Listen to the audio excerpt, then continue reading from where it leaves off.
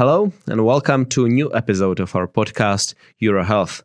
My name is Jan Klusacek and our guest today is Professor Peter Pio, who is special advisor to the President of the European Commission on the response to the coronavirus and COVID-19, and as well Chief Scientific Advisor for epidemics in the EU.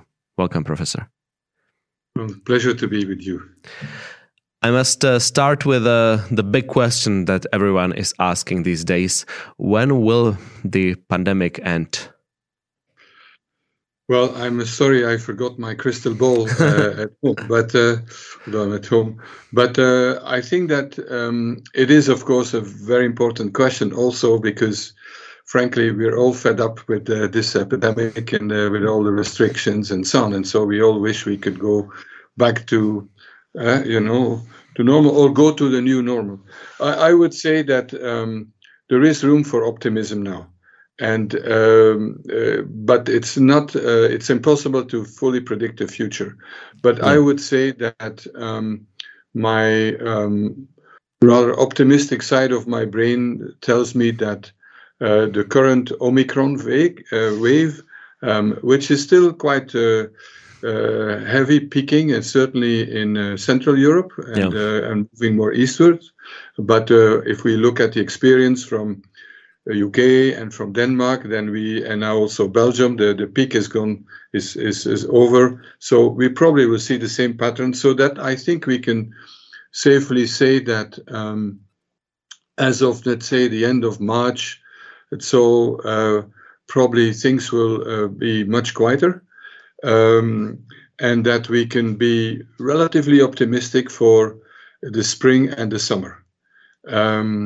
After that, honestly, nobody can tell because it'll depend on a few things. In the first place, whether a new variant will come up, and that could also come earlier. But and there is now also already talk about so-called BA2 that's been documented in Denmark. But it seems that it's not creating a really huge outbreak.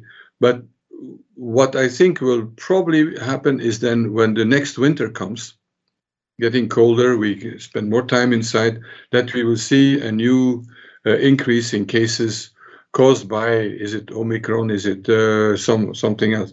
So in short, I don't see the end of the epidemic close, but I see much better times, and certainly for the summer. So that is the hope we all have, but it's the virus who decides also. If the virus comes up with a new, a new form that escapes our immunity, our vaccination status, then we can be again in trouble. But I have good hope, and it also probably means that we can relax many measures, but we should probably keep some baseline. Personally, for example, if I am in public transport or so, I will always wear a mask. I had it myself. I'm also over 70, so more vulnerable. And that we are ready in a predictable way if cases go up again, that some measures can be put in place.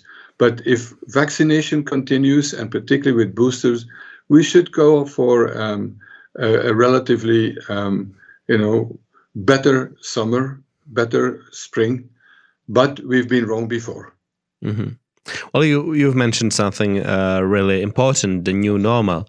How do you imagine it will look like, the new normal? Do you think that there will still have to be some measures implemented, let's say, forever?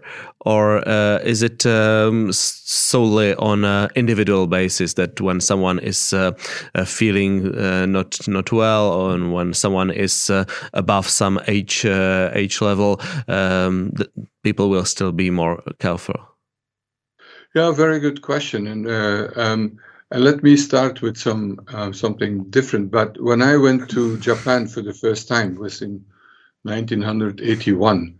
And I saw people in the street with white masks, not that many, but there were. And I thought, maybe these are people who are, let's say, paranoid about microbes, microphobes and so on. And then I asked, and the Japanese said, no, no, no, no. This is here. When you have a dripping nose, you're a cold, or you don't feel well, you wear a mask to not infect the others. And that is not imposed by the government or whatever. It's now part of culture. And that started about 100 years ago with the Spanish flu. And so that's an example of, let's say, what could be a new normal. It is, in this case, it's very altruistic. It's to not infect your fellow citizens. And in Japan, if you are, let's say, you have a bit of a cold or dripping nose and you are not wearing that, culturally, that is certainly not acceptable. It is like if you would light up a cigarette in the entrance hall of a hospital here. These before was no problem, but now so social norms may change, and I think also maybe there may be less handshaking and so on. So that could be, but I think that it will be largely indeed individual assessment of risk, and I would say, for example, okay, my parents are both dead now, but if I would still have older parents and I would go and visit them, I would take a test in the morning and to see that I don't put them at risk. So these things may become part of the new normal. I think there's another aspect, not so much to do with health behavior, and that is that with COVID, we've seen that you can do a lot of work from home. And not everyone, of course. If you're working in a hospital or in manufacturing, you're the fire brigade or the police, okay, you have to be in the street, you have to be in the, in the workplace, of course. But many, particularly in service, sectors and others, you can do from home. And I think that's going to last, not completely, of course, like it has been, but personally, I never thought that was an option. I mean, it was just not in my head. When you have a job, you go to your office, you go to your workplace, and you do your job there.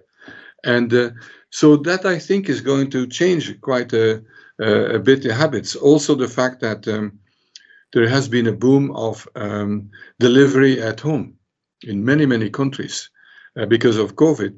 It seems that that's going to continue, and so on. So there will be all kinds of things that we will probably in our collective memory will say before and after COVID.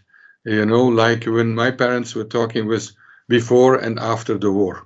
There is some kind of a collective milestone.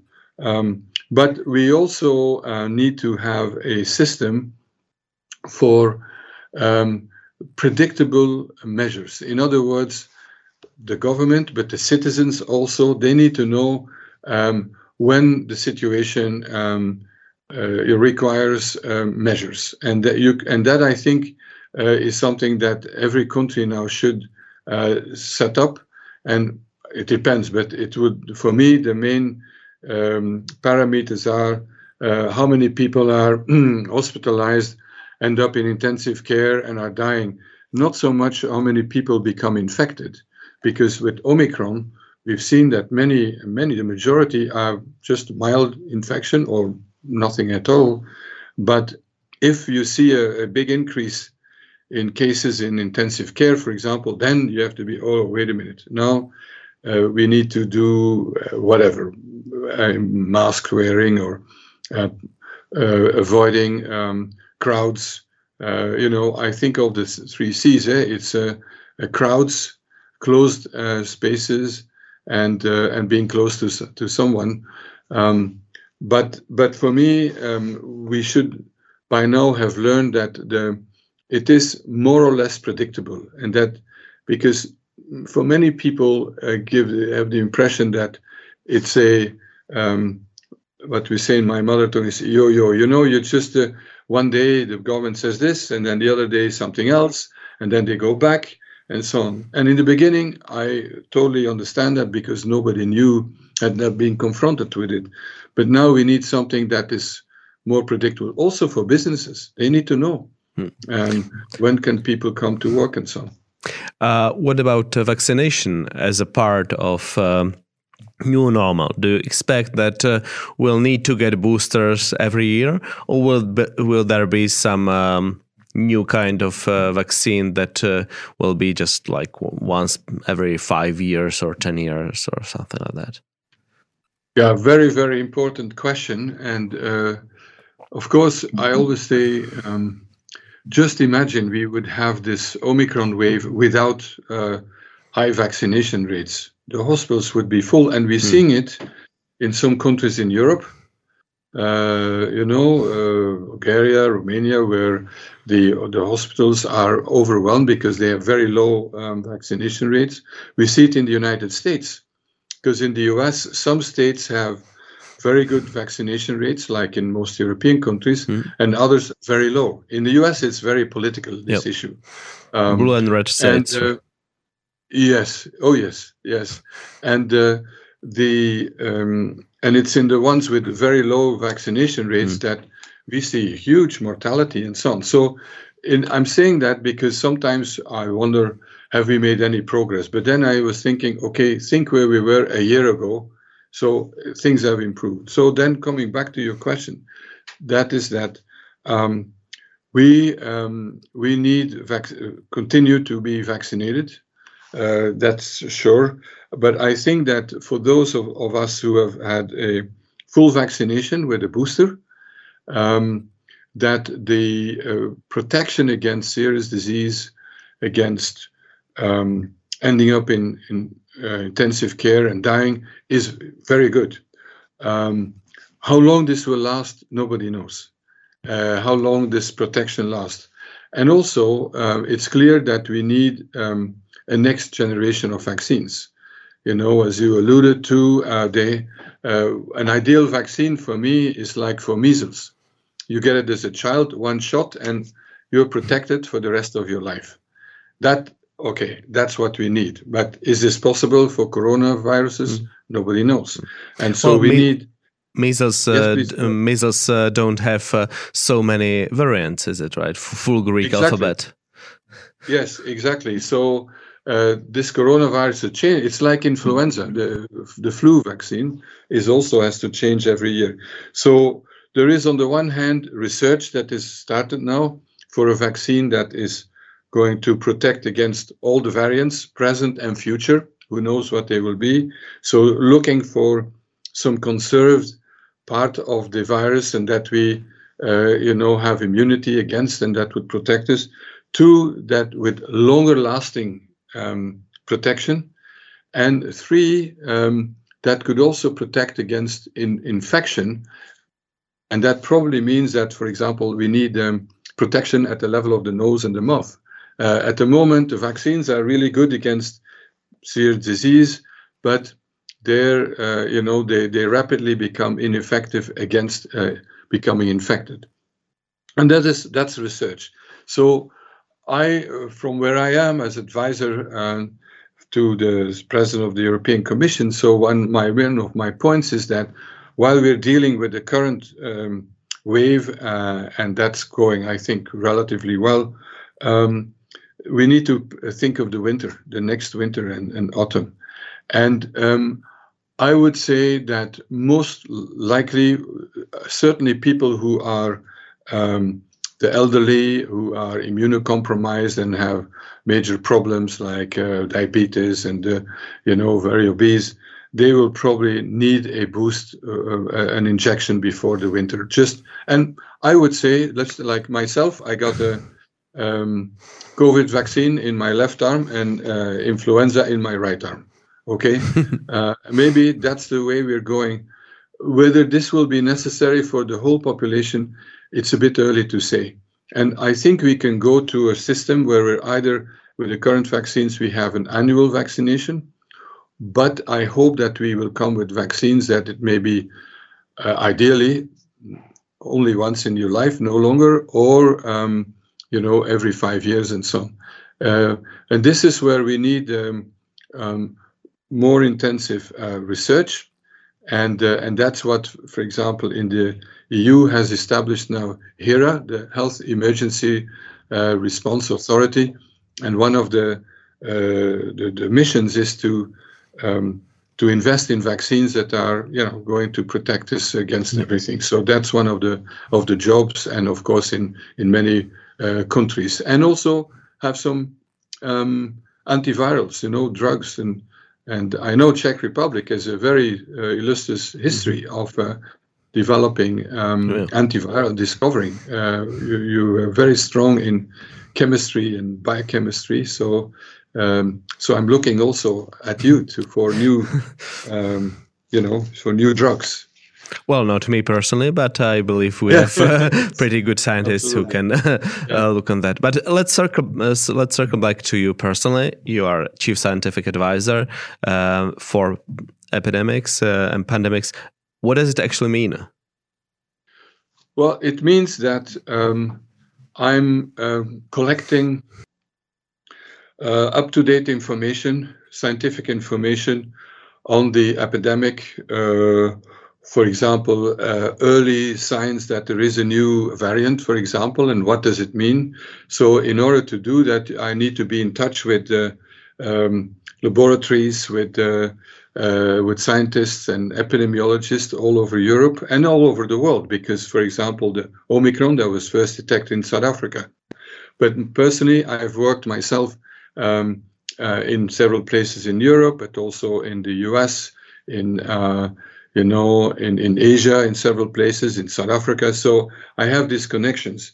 And then secondly, I chair, together with Commissioner Stella Kyriakides, the health commissioner, every 2 weeks and sometimes every week, a platform of the national COVID coordinators of every single member state of the EU.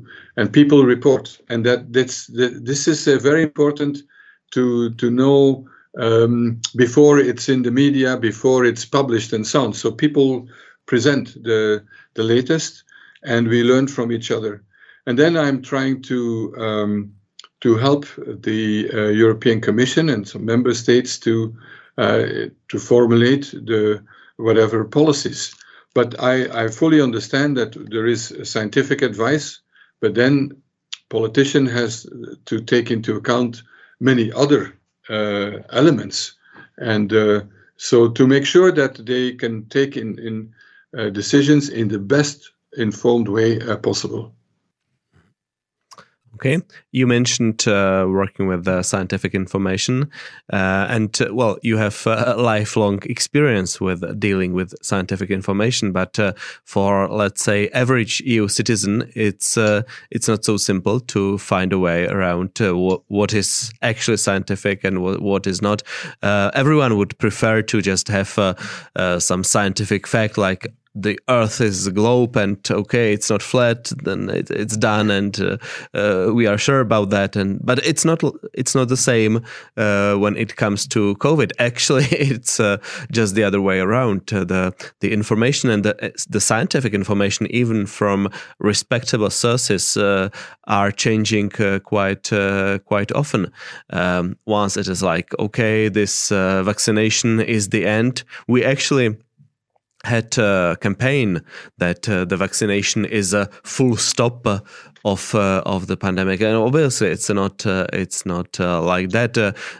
Former Minister of Health in the Czech Republic said that once you are vaccinated with two doses, 2 jabs, you are in virtually zero risk to be infected, which we know is not like that these days. So, how should average citizen deal with this situation? This is a fundamental question, because trust of the citizens in not only the government but in the science is really key. And one of the biggest challenges for this epidemic has been how to manage uncertainty. It's much better than, let's say, 2 years ago. We had no idea. I mean, in the beginning, I knew that this was bad, because for many years I've had I gave a speech, and the title was in English, "Are we ready for the next pandemic?" Because I've been working on Ebola virus, on various epidemics, on HIV and so on. So, and I was convinced there will be an epidemic.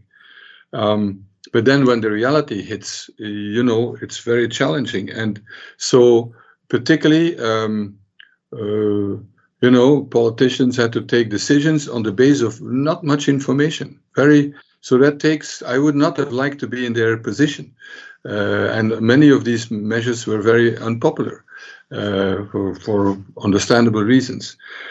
So that's one point. And then secondly, for vaccination, first I thought it would take at least 2 years to develop a vaccine, and I was certain, I'm not sure that we will be able to have one. Well, because I've worked a lot of my life on HIV, and HIV/AIDS was discovered in 1981. So more than 40 years later, we still don't have a vaccine.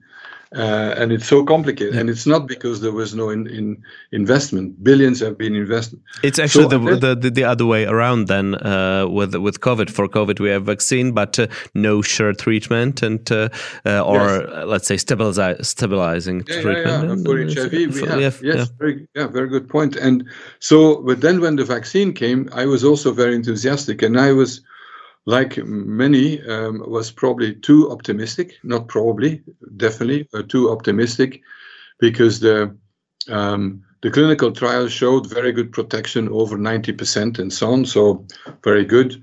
But then, particularly when this Delta wave came, this a new variant of SARS-CoV-2, as the virus is called, then it showed that vaccination is one. The duration of protection is limited. It doesn't protect. So we were clearly too optimistic. But now I would say the following: without vaccination, there is no way we can bring it under control. So it is really saving probably millions of lives in the end. So that is a given. However, it's not enough. It's not enough, and hence, vaccination. And we needed a boost. And I would argue now that you need 3 injections to have the full vaccination. And I hope, and that exists for some other vaccines, for example, against hepatitis B. So it's not new. And for the elderly people, they in general react not as well to vaccines. I mean, they react well to no side effects, but the protection is not so good, because our immune system, when we're getting very old, it goes down. So we need a combination of measures, and I still hope that one day we'll have the perfect vaccine. Okay, let's hope so. Yes. Well, you mentioned something that I fully agree with. That I actually wrote it in some commentary in a newspaper, that the COVID crisis in Czech Republic was mostly a crisis of trust in the government, and trust that the government actually does the best for the population. And do you have any comparison on reaction of respective governments in the EU, how they reacted, and what measures were actually the best, and what didn't work? Because in Czech Republic, we had really strict measures. We had our schools were closed for a very long time. Our restaurants were closed for a very long time, and still we have one of the worst statistics concerning death in the whole EU. So why did it happen?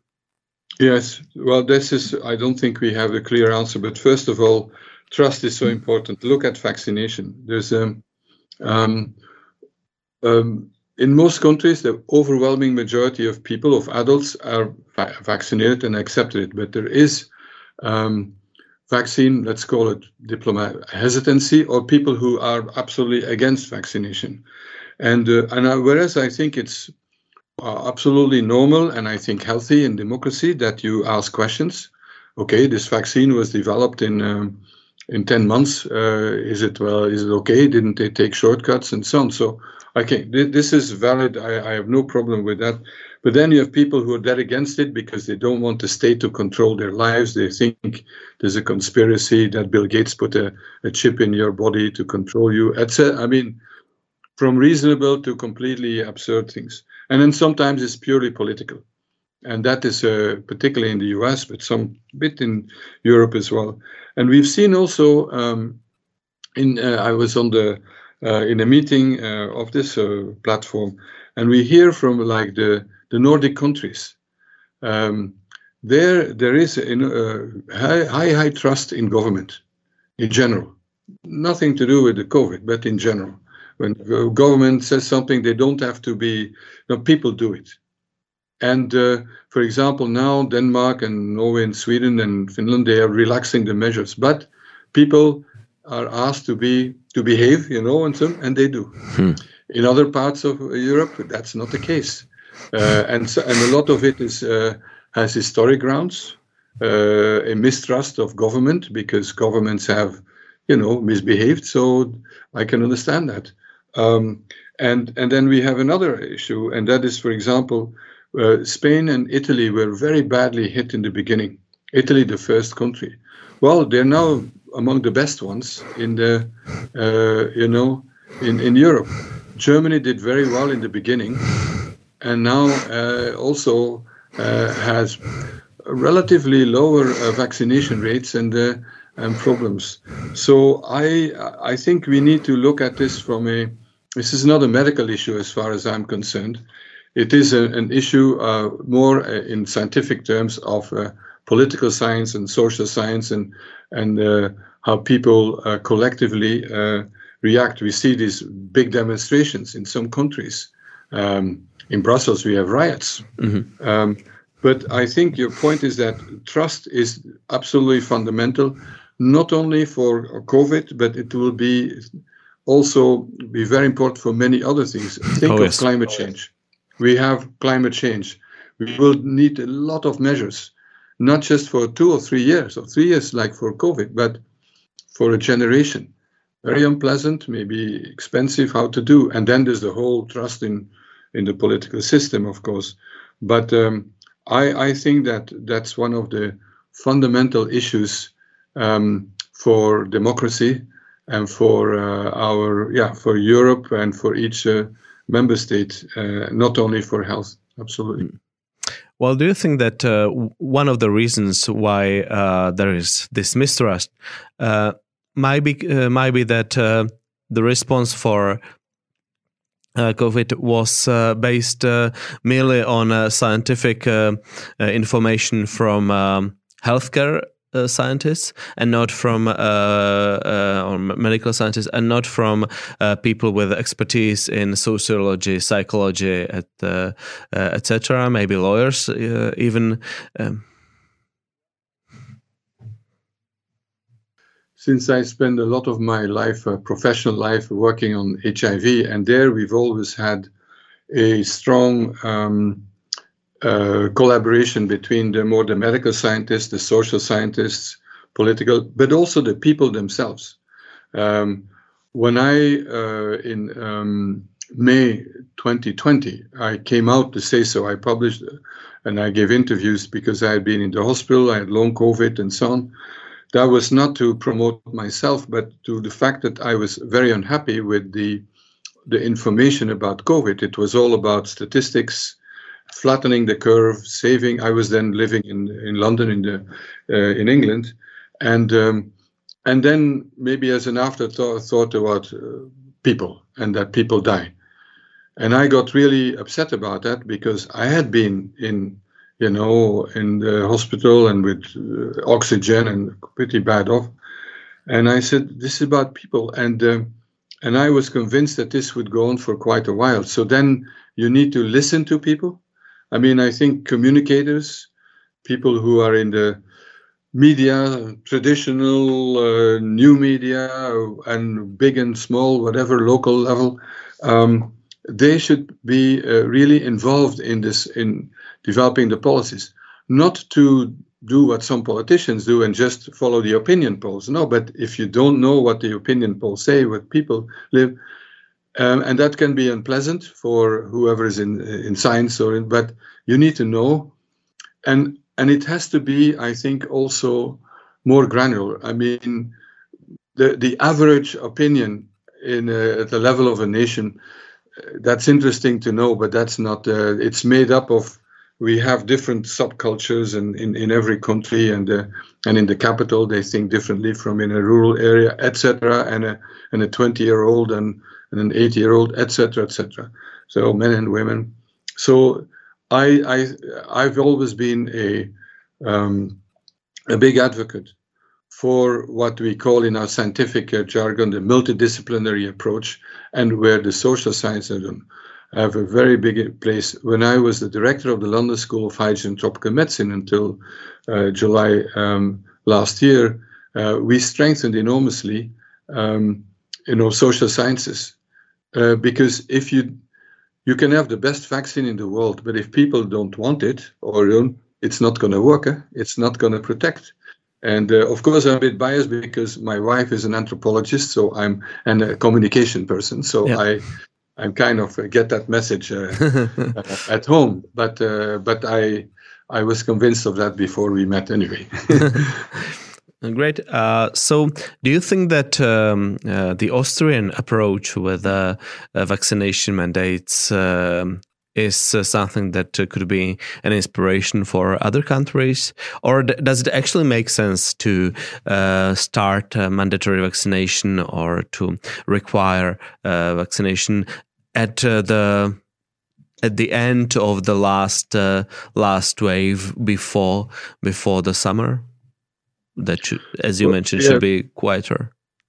Last week we had a debate in Belgian Parliament. It was the Commission on Subcommittee on Health, and had hearings. I think about 30 people, and basically, with some exceptions from some medical organizations, the conclusion was that it was not recommended to have a generalized compulsory vaccination, where there is a great majority of people think that healthcare workers, people who work in homes for the elderly, they should be vaccinated because they are exposing the most vulnerable in society to risks. I mean, if you deal with cancer patients, even if vaccines are not 100%, you need to do everything you can to diminish the risk. That is the duty of a doctor, of a nurse, and so on.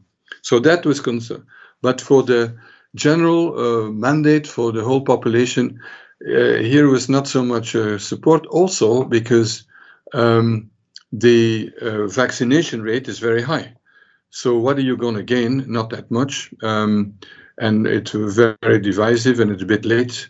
The vaccine is not perfect. So here, no support. It may be in countries where there's very low vaccination rate.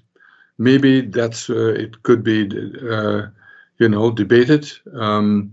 Let's not forget there's compulsory vaccination for polio in many countries.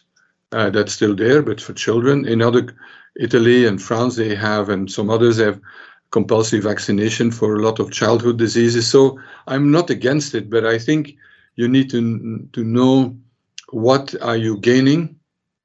And in which context, and I think at least there needs to be a healthy debate. So I don't know enough about Austria to make a judgment. I'm not diplomatic, but I think that it depends. And then also, it's done. So what are you gonna achieve? There is a financial fine, you have to pay something, but are you going to really force people to get the shot and so on? So how do you do that? But so I really think, coming back to what you raised before, is that we need to listen to people. We need to investigate how can we do better. And I think what we can do on a voluntary basis is better.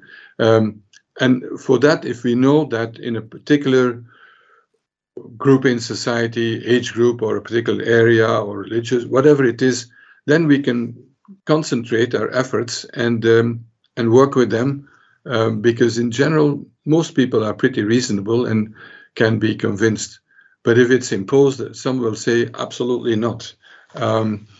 But it's not going to be possible, I think, in Europe to have one uniform policy for that.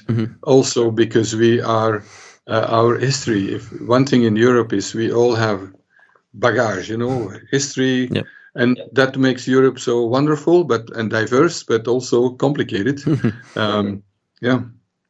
Well, you are working for the president of the European Commission. So what is it exactly that the European Commission can do in the area of pandemic response? We know that healthcare is mostly responsibility of the member states. So what is it that we can hope EC to help member states with? Indeed.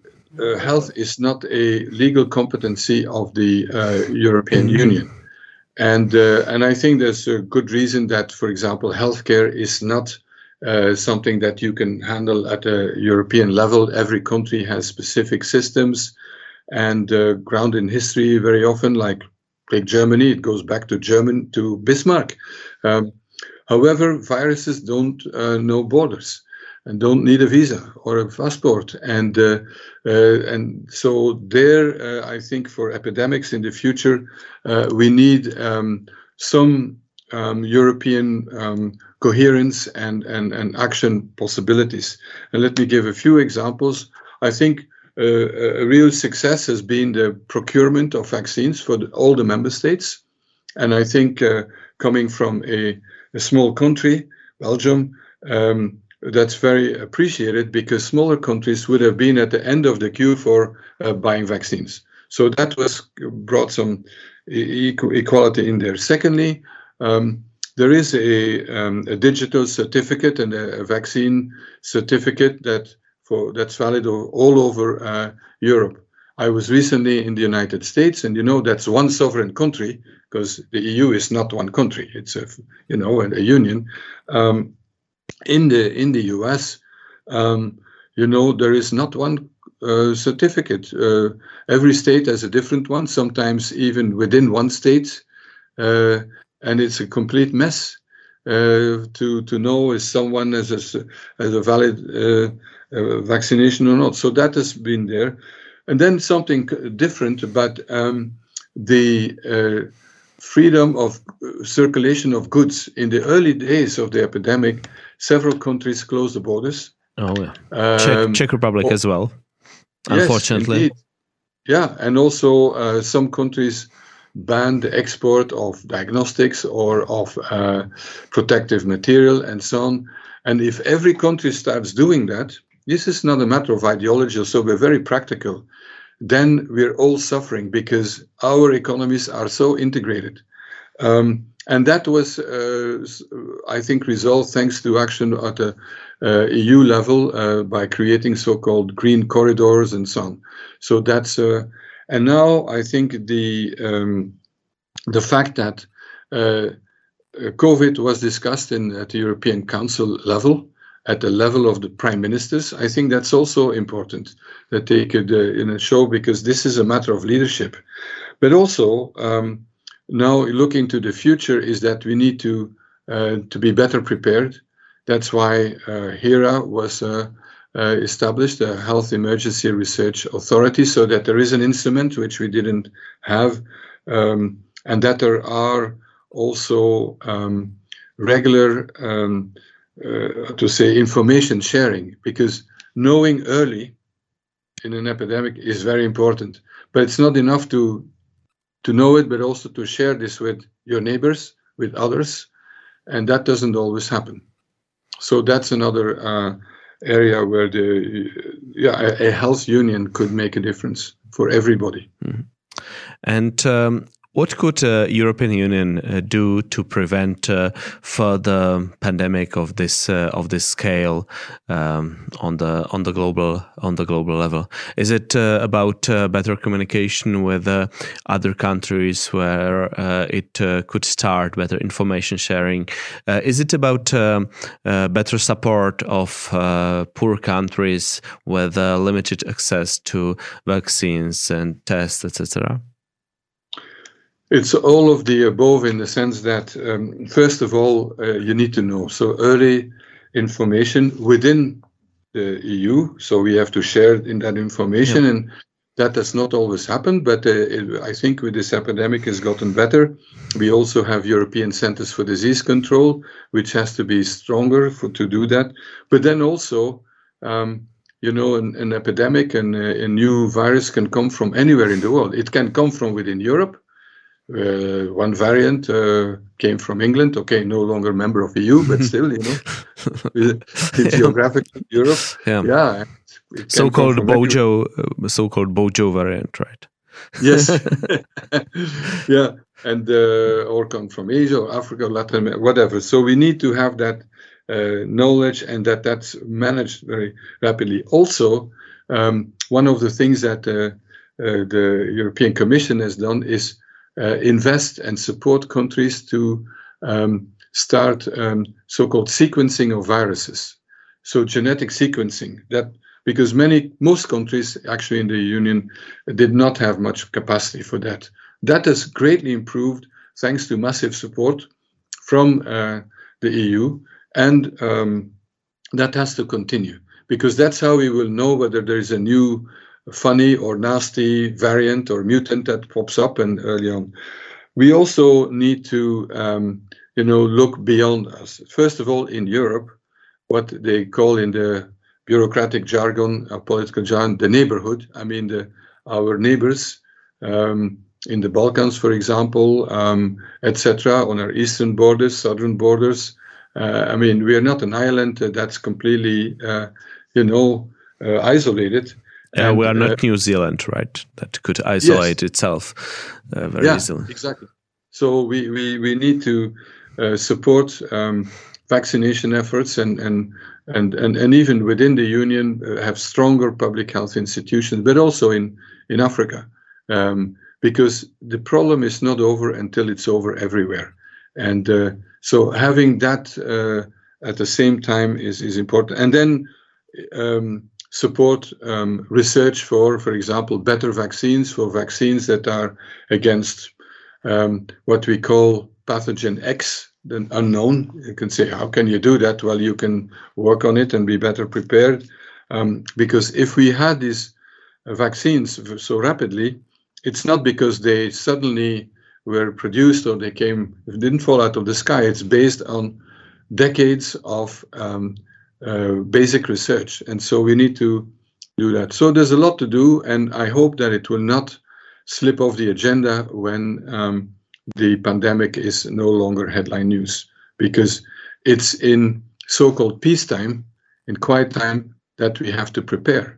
One of the big problems that we had was manufacturing of enough vaccines, and so we need what they call warm facilities that can be ready when we need them. What was the one most important lesson learned from the last 2 years, from your point of view? I think that nothing can replace leadership, but leadership that is also informed by science and is informed by people and has trust. I think that is probably for me the most important thing, because you can say, okay, most important is that we have vaccines, and as a scientist I love to think that, but a vaccine without that leadership and without the trust would not have saved so many lives, and so that's for me probably the most important one. Okay, thank you so much for your time. Thank you for coming here, and I hope it's not the last time we see each other. No. So thank you. Have a good day. Pleasure. Thank you so much, and thank you for doing this.